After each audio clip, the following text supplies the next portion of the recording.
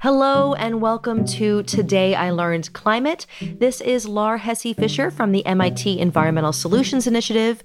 We're in the middle of our Energy and Climate series, which we're running in collaboration with the MIT Energy Initiative. We have been talking about how our electric grid works and where we get our energy from in the US, and we were just about to dive into a suite of clean energy solutions. But then we thought it'd be a good idea to take a second, to take a breather, and really get clear on what we're talking about when we're talking about energy. So here is a mini episode on just that. Here we go. In everyday language, we often use energy and electricity interchangeably. But the difference between these two words is actually really important. Energy is kind of a catch-all term, whereas electricity is a specific form of energy.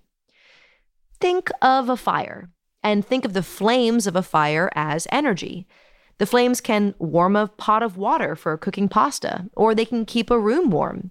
You can put a pan on top and melt down some metal. You could also boil the water to create steam that turns a turbine and generates electricity. So there are two things at play here. There's what's being burned to produce the flames, like wood or coal or gas. And then there's how the heat from the flames are being used, like to boil water or to warm the air. So you see, energy can be generated in a lot of different ways and can be used to do lots of different kinds of things. And making electricity is one of those things.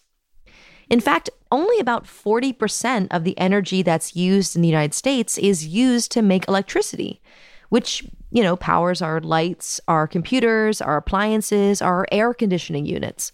Electricity is typically made in big power plants and then travels over wires to our buildings, like Harvey Michaels explained in our first episode. So what about the other 60% of the energy that's used in the US? Well, this isn't used to produce electricity. Some of it is used to produce heat for our homes and buildings and to heat our water. There aren't really heat power plants because heat is a really hard thing to transfer over a long distance. So instead, typically oil or natural gas is piped into buildings from refineries and burned on site. That's what water heaters and furnaces do. A lot of energy is also consumed by industry and manufacturing plants, who use it to help create products like paper and steel and plastics and chemicals. And about 30% of our energy in the US is used to power our cars, trucks, planes, ships, and other forms of transportation. And as John Riley talked about in our last episode, we fill our tanks with oil in the form of gasoline or diesel or jet fuel, and our engines burn this oil to power our vehicles. So we have these big power plants generating electricity and producing CO2, and we have our furnaces and our water heaters and our cars that are like millions of sources of heat and power and also CO2.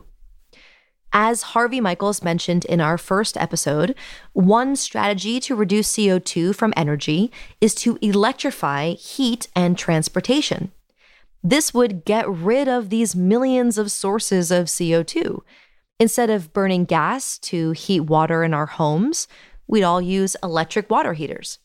Instead of oil to fuel our cars, we'd all have electric cars that we plug into electrical outlets. And then at the same time, we make it so that our electricity is being created in a way that doesn't produce CO2. So in the next set of episodes, we're going to talk about these ways to generate electricity that doesn't produce CO2. There is a lot of work being put into areas of our economy that are hard to electrify, like making steel, which requires super high temperatures, or flying planes that use super powerful jet fuel, both of which would be really hard to do with electricity. But most of our energy use can be electrified, so that's what we'll be focusing on. Okay, we are good to launch into the rest of the season. Stay tuned for next week where we dig into wind and solar power, and thank you for listening.